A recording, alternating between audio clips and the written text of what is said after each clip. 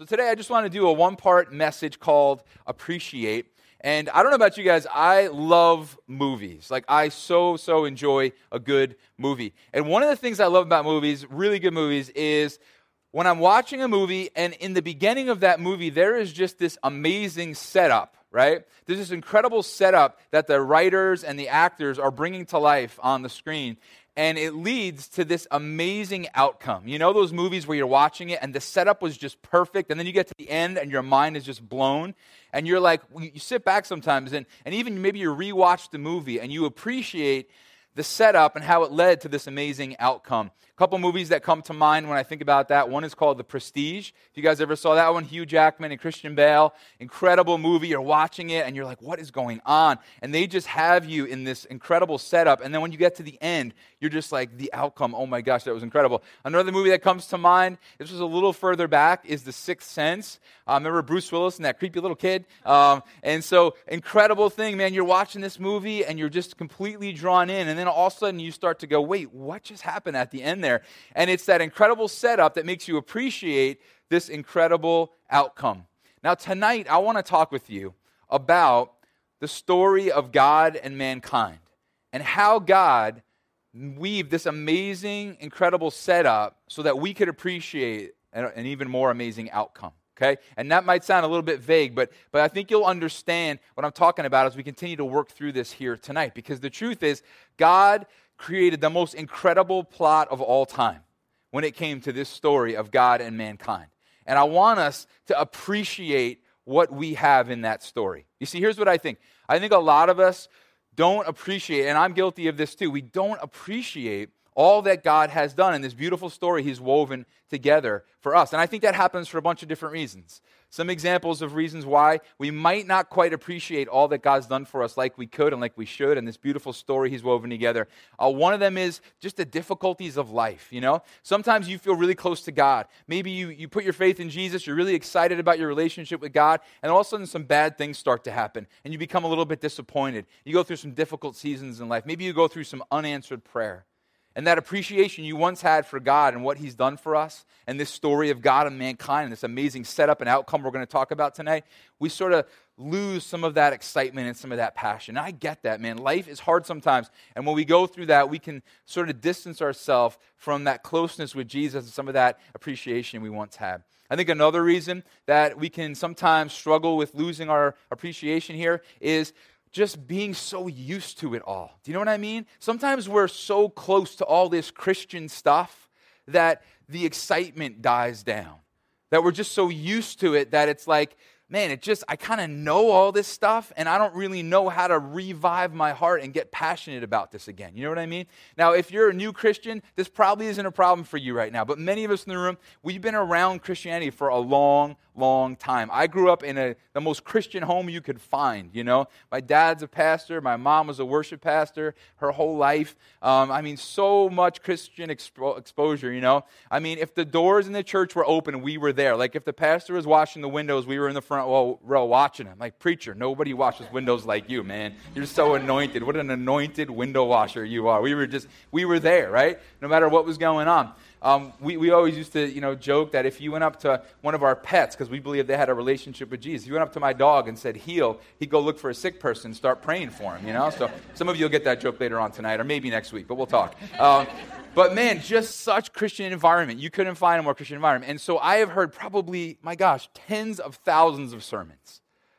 Christian school, Christian college, right? Working at a church. And so I understand sometimes we're just so close to it that we lose some of that appreciation of what we have in God and what He's done for us. And I kind of want to revive that again in our hearts tonight. I want us to celebrate this beautiful story, the setup and the outcome of God's story with mankind. Just sort of the last example I'll give is some of us, we don't appreciate what we have in God because we don't realize, or maybe we forgot, that it hasn't always been like now.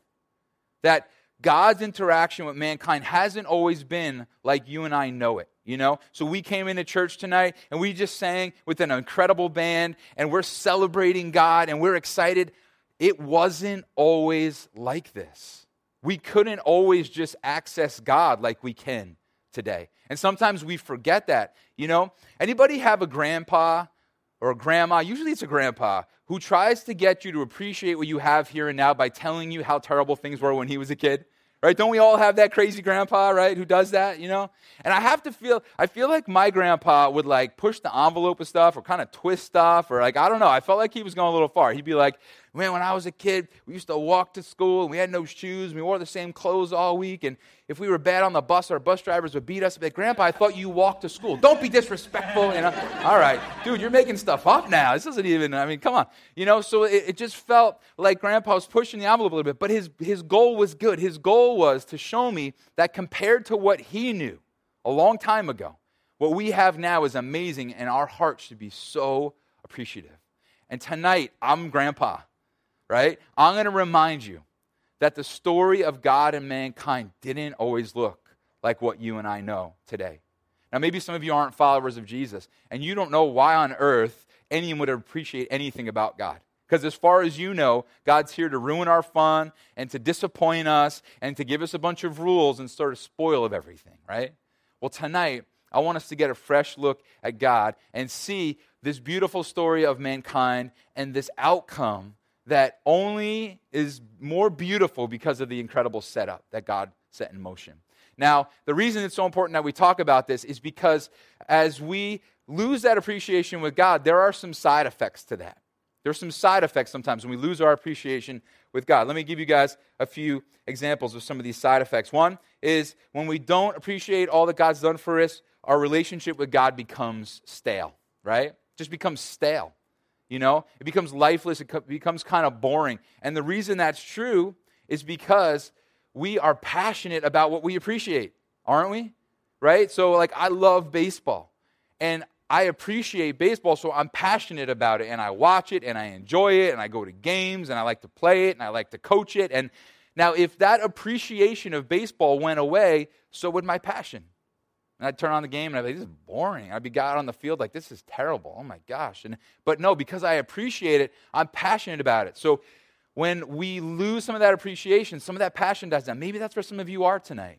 Like, man, what's wrong with my passion level? Well, maybe our appreciation of Jesus has devalued, and so has our passion. Another thing that can happen sometimes is when we don't appreciate all that God's done for us, we don't really tell many people about Him, do we? We don't really tell many of our friends about Jesus when we don't appreciate Him, right? That's because we talk about what we appreciate, don't we? Right? What happens when you find a new restaurant that you love? You talk about it. You tell everybody about it. I've been talking about Chick-fil-A a lot over the last 6 months. I love Chick-fil-A. And I'm like, oh my gosh, I get over there, and there's nothing better than the number 3 12 count with a large Dr. Pepper and a little bit of ice. My pleasure. That's what they say. My pleasure, right? Isn't that a glorious thing? Every time you order, my pleasure. Can I have an extra fry? Just one extra fry. My pleasure. You got to put some salt on top? My pleasure. Can you guys give me all my money back? No, but my pleasure. Right? I mean, just there's such good attitudes, you know? And I love going there. And I love talking about Chick-fil-A. And it's actually a problem. And I texted Brian Beasley the other day, who owns the Comac Chick-fil-A. I said, Brian, my kids are worried about me. My wife is upset with me. I'm addicted to Chick-fil-A, and I don't know what to do. I'm in trouble. I walk into church this morning, and several people from our church are employed there. They got me a bag of chocolate chunk cookie. Dave, our bass player, to turn me into a chocolate chunk. That's what's going to happen here. But I love Chick-fil-A, and so I'm talking about it, and I'm telling everybody about it, right? Because you talk about what you appreciate. So when we stop appreciating God, we stop talking about God, don't we? We stop sharing God. And so it's so important that we work on this, right? Last thing I'll give you here, when we don't appreciate all that God's done for us, we will struggle with sin more. We're going to struggle with sin more. Why is that true? It's true because we honor what we appreciate or who we appreciate. You know what I mean? Like if I appreciate my wife, do you know what I'm going to do with my life? I'm going to honor her with the decisions that I make, right? I'm not perfect. I'm not going to get it right every time. But there's going to be a general overall sense, if you were to examine my life overall, if I appreciate my wife, I'm going to honor her in many of the decisions that I make. And the same is true with God. And when some of that appreciation goes out the window, suddenly sin looks more appetizing, doesn't it? And suddenly I'm more drawn to things I shouldn't be drawn to do, right? And so this whole idea of appreciating God is so important. And so tonight I just want to kind of remind us to revive and rediscover some of this appreciation of God. And all of a sudden, we're going to begin to see that our passion is worked out. We're starting to share our faith again. And man, suddenly we're starting to see that when our passion and our appreciation of Jesus is in the right place, that we're going to be struggling with sin less and less, right? And so if you're not a follower of Jesus, like I said earlier, we're so glad you're in the room, and we just hope that you'll discover along with us tonight, as maybe some of us in the room rediscover, why there's so much to appreciate about what God has done for us. And so here's what we're going to do tonight. We're going to look in the book of Hebrews again. You guys can open up your Bibles if you want to Hebrews 12. We were in Hebrews 11 last week. So open up your Bibles if you want. The verses will be on the screen as well. And in what we're going to be looking at tonight, we need to understand something. We need to understand that in this story of God and mankind, so far, there have been 3 acts, okay? The first act was God creating woman and man, and them living in this perfect, beautiful relationship with perfect access to one another. Adam and Eve could approach God whenever they wanted. There was no sin in the way. There was no issue. And if I could just remind you, you and I, we were created for Act 1. We were created for that unhindered, close relationship with Jesus. But then came Act 2, right? And in Act 2, mankind sinned. And in Act 2, everything changed. In Act 2, Adam and Eve now have sinned. They're over here, and there is a wall built made of their sin. And God's on the other side. And it's part of Act 2 that is the setup. See, Act 2 is the setup for the amazing outcome that we're going to look at in Act 3 in just a few minutes. But what I want to do is turn into Grandpa for a minute, and I want you to look at Act 2 for a little while. And I want us to look at how God and mankind interacted. And I'll tell you what, by the end of the night, I hope that as we've seen what it used to be like for someone to approach God, and now we look at what we have now, we will appreciate all the more what God has given us in this relationship with Him here today. And so, look at this. Hebrews 12, he compares what it was like to approach God back in the day, in the Old Testament, before Jesus came, Act 2. And then later he'll compare it with what we have now. So let's check out Hebrews 12:18. It says this: "You have not come to a mountain that can be touched and that is burning with fire, to darkness, gloom, and storm." Well, what is this talking about? I'm just going to warn you up front. Some of the verses tonight are pretty confusing, but we're going to work through them, and we're going to walk out of here hopefully with a clear thought of what's going on here and know how to apply it to our lives, okay? But what is this talking about? It's talking about when God gave the people the first covenant or the law, okay? So God says, "Hey, Moses, I'm going to give you these commandments, and I want you to go down this mountain, and I want you to gather all the Israelites together, and I want you to tell them how I expect them to live." And so Moses marches down the mountain, and God's presence is on this mountain, and it is literally flaming fire, darkness, gloom, and storm. Now, some of you are thinking, why? What? That's God? Wait, is God bipolar? Right? Why is he so angry back then and so gracious now? Right? Does he have different personalities? Like what's going on here? Why does it seem like this God's so different than the one we're singing to tonight? Well, we're going to work all through that. God's not schizophrenic. He's not bipolar. This is all part of the setup. This is all part of the setup for the amazing outcome that you and I now live in Act 3. You see, what God is establishing here is He is holy, and He is different, and He is pure. And mankind can't casually come into His presence, being that we're sinners. And so God here is establishing and purposefully showing, I'm very different than you. This is a terrifying moment for Israel. As they came up to this mountain, they were freaked out. I kind of think Cowardly Lion and the Wizard of Oz. You know what I mean? He's walking up and he approaches the dude behind the curtain. He finds out later. He goes jumping out the side. If you didn't see the end movie, I'm sorry I ruined the end there for you. It's the guy behind the curtain, everybody. Anyway, and so this is what I think of, though. This is not like this joyful thing. This is like some serious fear going on in their lives. Now, here's the deal. You and I didn't come to this today. No one walked into this building thinking the stage would be on fire with the presence of God. We had some smoke, but that's a different story, right? None of you guys walked in thinking, if I do or say the wrong thing, or if I approach too close, what's going to happen to me? Will I even walk out alive? No, see, because God was establishing something. That He's holy, and He's pure, and He can't just casually interact with sinful people. And this is this huge setup to the story that we're looking at here tonight. Look what he says in verse 19. He says, to a trumpet blast. So in other words, you didn't come to a trumpet blast or to such a voice speaking words that those who heard it begged that no further word be spoken to them because they could not bear what was commanded. What's this referencing? Again, remember, the Israelites are gathered. They come to this mountain. And I want you to actually see what we're talking about here. Look at Exodus 20. This is what this verse is referencing. It says this, when the people saw the thunder and lightning and heard the trumpet and saw the mountain in smoke, they trembled with fear. They stayed at a distance and said to Moses, speak to us yourself and we will listen, but do not have God speak to us or we will die. The people are petrified of God here. You and I, we didn't come to church like that tonight. And if you did, maybe you did walk in scared tonight of God. You don't have to be because something changed. Something's different here in Act 3. Here, we're living in the outcome of the whole setup in Act 2, right? But here are these people terrified. Why are they terrified? Because they're sinful and God is holy. Why are they terrified? Because God just gave them the 10 Commandments and they know they can't keep them. They know they're in trouble. They're sitting there going, Moses is rattling off the 10 Commandments and they're sitting there going, well, I broke 7 out of the 10 so far. I think I'm in trouble. Right? And that was just today, And so they know that they're in serious trouble. This is not what you and I experienced when we came in here today, right? I mean, just imagine, they're not sitting by this mountain singing, how he loves us, right? They're like, how he scares us, how he terrifies us, run and hide. No, I don't. So here we have this incredibly different picture.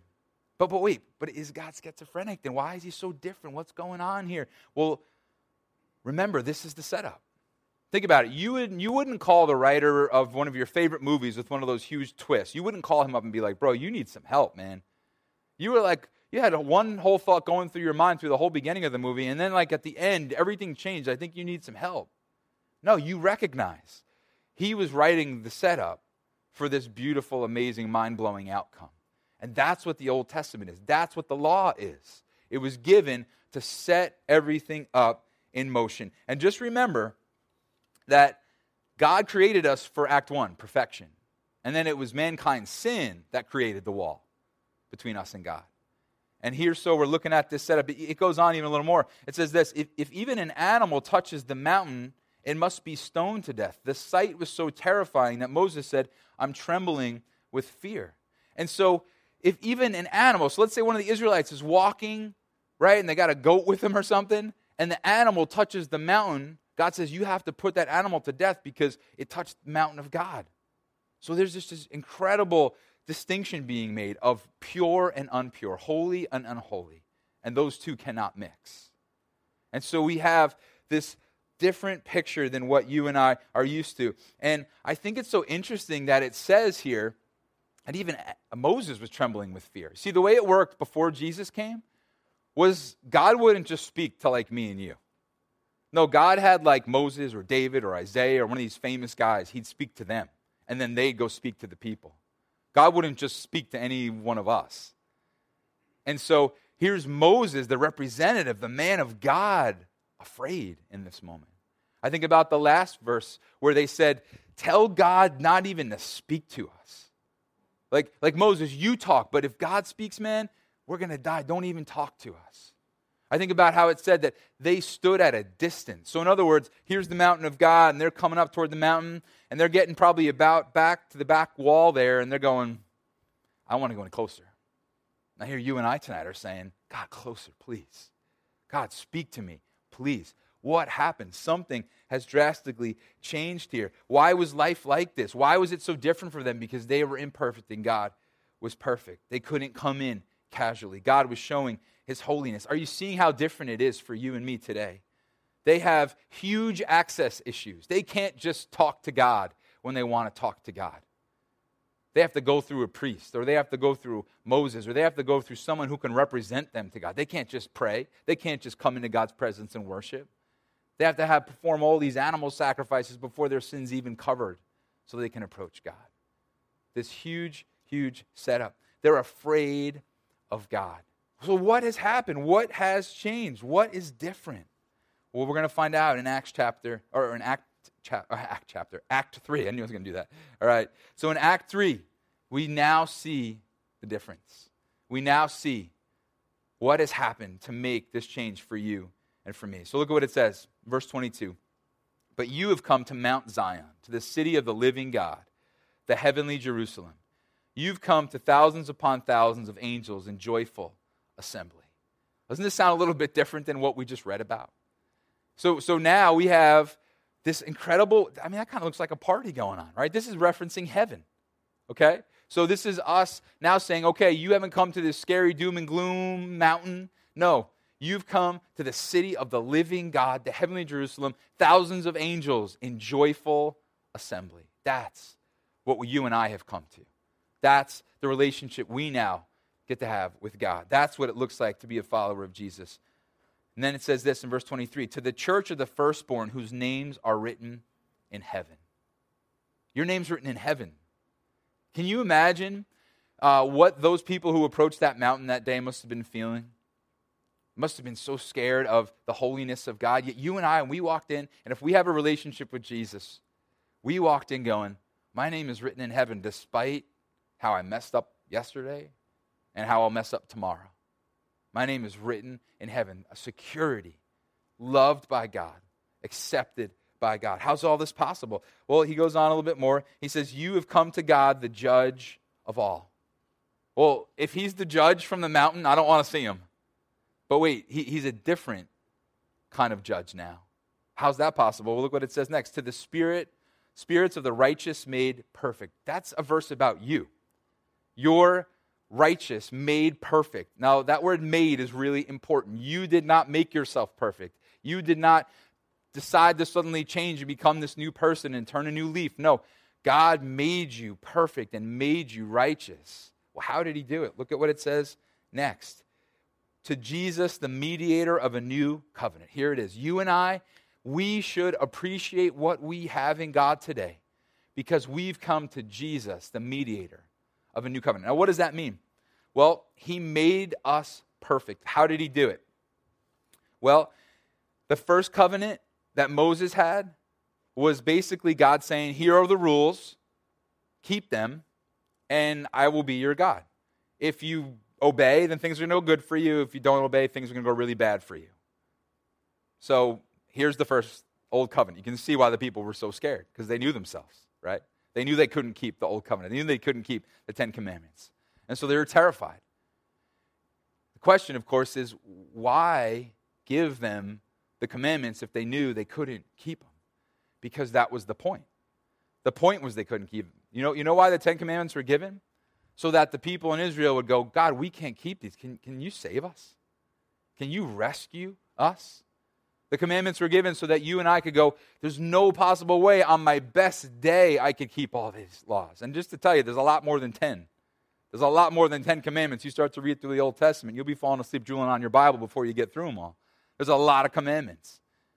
And you and I needed a Savior to come and to rescue us. And so the commandments and the law was given so we would realize how far we were from keeping it, so that someone would come and save us. When I was 14 years old, I was in my first rock and roll band, and I was the drummer in this band. I'm not going to tell you the name because it's too embarrassing. And so I was in this band, and we were driving as a band one day, and we were going to try to cover this famous song off the radio.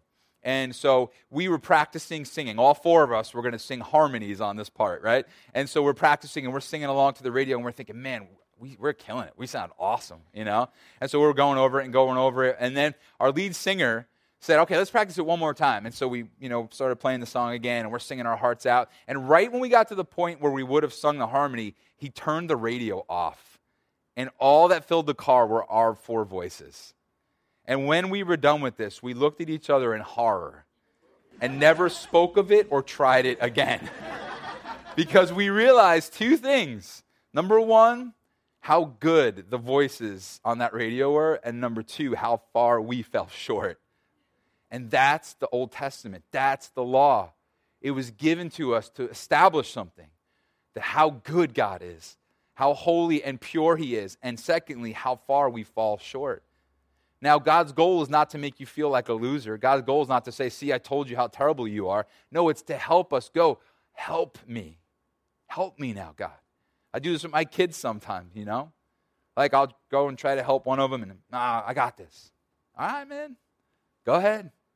Go ahead, try. My goal is not to make my son or my daughter feel bad in that moment. It's for them to, go ahead, do your best, but then eventually look up at me and go, okay, could you help now? Could you save me here? And that's what the Old Testament was. That's what the Ten Commandments were. That's what was going on here. And it was the setup to the amazing outcome. And so we got this old covenant that no one can live up to, but Jesus mediated a new covenant. The word mediator means a go-between. You ever had somebody who mediated something for you? So you're over here, you're angry, and you can't figure out how to talk to the person over here, and they're angry, and someone comes between and works it out between you? Jesus was the mediator between you and me and God the Father. And Jesus didn't mediate by going over to his Father going, you know what, can we just cut them a little slack? And I know they get you upset, and coming over to us and saying, guys, just try a little harder. No, listen to this, guys. Jesus mediated from the cross. That's how he mediated for you and me. That's how he went between you and me and God. He had to give his life. He died in our place. He took the sin that you and I would commit on himself, and then the Father crucified that sin in him. That's how he mediated for you and me. The people at the mountain didn't have that. The people back in Moses' day didn't have that. Now here's God's grace. He gave pictures that was coming. He told them, hey, a Savior is going to come, and he gave little pictures. In fact, the whole sacrifice system is like a whole other message, but the whole sacrifice system of the Old Testament was to show people that a Savior was coming. A sacrifice would eventually be made that would not just cover sin, but remove it. It's a whole other message, right? But God was gracious to say, look ahead, but now we get to look back. We get to go, it is finished. Jesus has already done this and already accomplished this. Then it says this, and this is the beauty of Act 3, and to the sprinkled blood that speaks a better word than the blood of Abel. You and I come to the Savior who sprinkled his blood. And this is a confusing verse, but it's a really powerful one if we look into it. It speaks a better word than the blood of Abel. What does that mean? Okay, so some of you guys know the story, right? Cain kills his brother Abel. Remember that? Cain takes the life of innocent Abel. And I want you to see the conversation between God and Cain after he does this. Look at what it says. Genesis 4, verse 9 says this. Then the Lord said to Cain, where is your brother Abel? Now God knows, obviously. He's trying to draw out the truth. I don't know, he replied. Am I my brother's keeper? Then look at what God says. The Lord said, what have you done? Listen, your brother's blood cries out to me from the ground. So if Abel's blood could speak, what would it say? What would it cry out? You know what it would cry out? Revenge, vengeance, justice, payback. But Jesus' blood speaks a better word than Abel's. Because you know what Jesus' blood speaks? Mercy, grace. And so you and I come to this merciful, gracious thing that the people at the mountain thousands of years ago never had. If you're not a follower of Jesus, please pay attention to this next verse, Hebrews 12:25. See to it that you do not refuse him who speaks. If they did not escape when they refused him who warned them on earth, how much less will we, if we turn away from him who warns us from heaven? What's this verse saying? It's saying, hey, Jesus died, he rose back from the dead, he ascended to heaven, and now he pleads with you and me to take his offer of salvation, to not turn away, to not walk away, to not turn our back and try to just be a good person. No, take this offer of salvation. And then we're going to end here in these couple verses. Verse 28, therefore, since we are receiving a kingdom that cannot be shaken, and here's the response. Here's what we do now that we appreciate what we have. Let us be thankful and so worship God acceptably with reverence and awe, for our God is a consuming fire. What do we do? What do we do because we don't come to the mountain of doom and gloom and commandments and law today? What do? We worship God. We thankfully worship God. We excitedly, with reverence and awe, come back to him and approach him because of all that he has done for us. That's the appropriate response to what we have. And so I hope Grandpa's getting through up here, reminding you what it used to be like and what we now have instead. And I love those last few words in verse 29. For our God is a consuming fire. I think that's a reference back to the first mountain. It's a reference back. Remember that picture we saw of that first mountain? It was on fire. But I want you to think about this for a second. You could still say God is a consuming fire, but think about this. That fire that should have consumed you and me because of our sin, that fire consumed the Son of God in our place. That's what you and I come to today. The blood that cries out mercy and grace. And so what I hope you guys are seeing today is all that God has done for you. And I hope that you guys will walk out of here with this thought. Let's rediscover our appreciation for what Jesus has done for us. That's what I think all this is coming down to. Let's just rediscover that appreciation for what Jesus has done for you and me. For some of us, we had it once, but we lost it. For some of us, we're discovering it for the first time. But man, there should be some incredible appreciation drawn out of you and me because of what Jesus has done for us. Well, what has he done for us? Well, he mediated a new covenant. He was the go-between, and he did it with his life. He saved us from eternal separation from God. He made us righteous before God. He's given us access to God. You tonight can pray to God. You can worship God. You can open up your Bible and learn about God. You can complain to God, and it counts as prayer. God, my life is so hard right now. Be with me. This is terrible. This stinks. This hurts. And you have a Father listening who loves you. You have access to God at any moment. I was talking with this amazing family after the second service today, and one of them was saying, I don't know how to pray. And I said, just talk. Just talk to God. Tell him what you're feeling. Tell him what you're thinking. Tell him what's wrong in your life. Tell him what's great in your life. You see, you and I, we have the ability to access him like this. The people at the mountain didn't have that.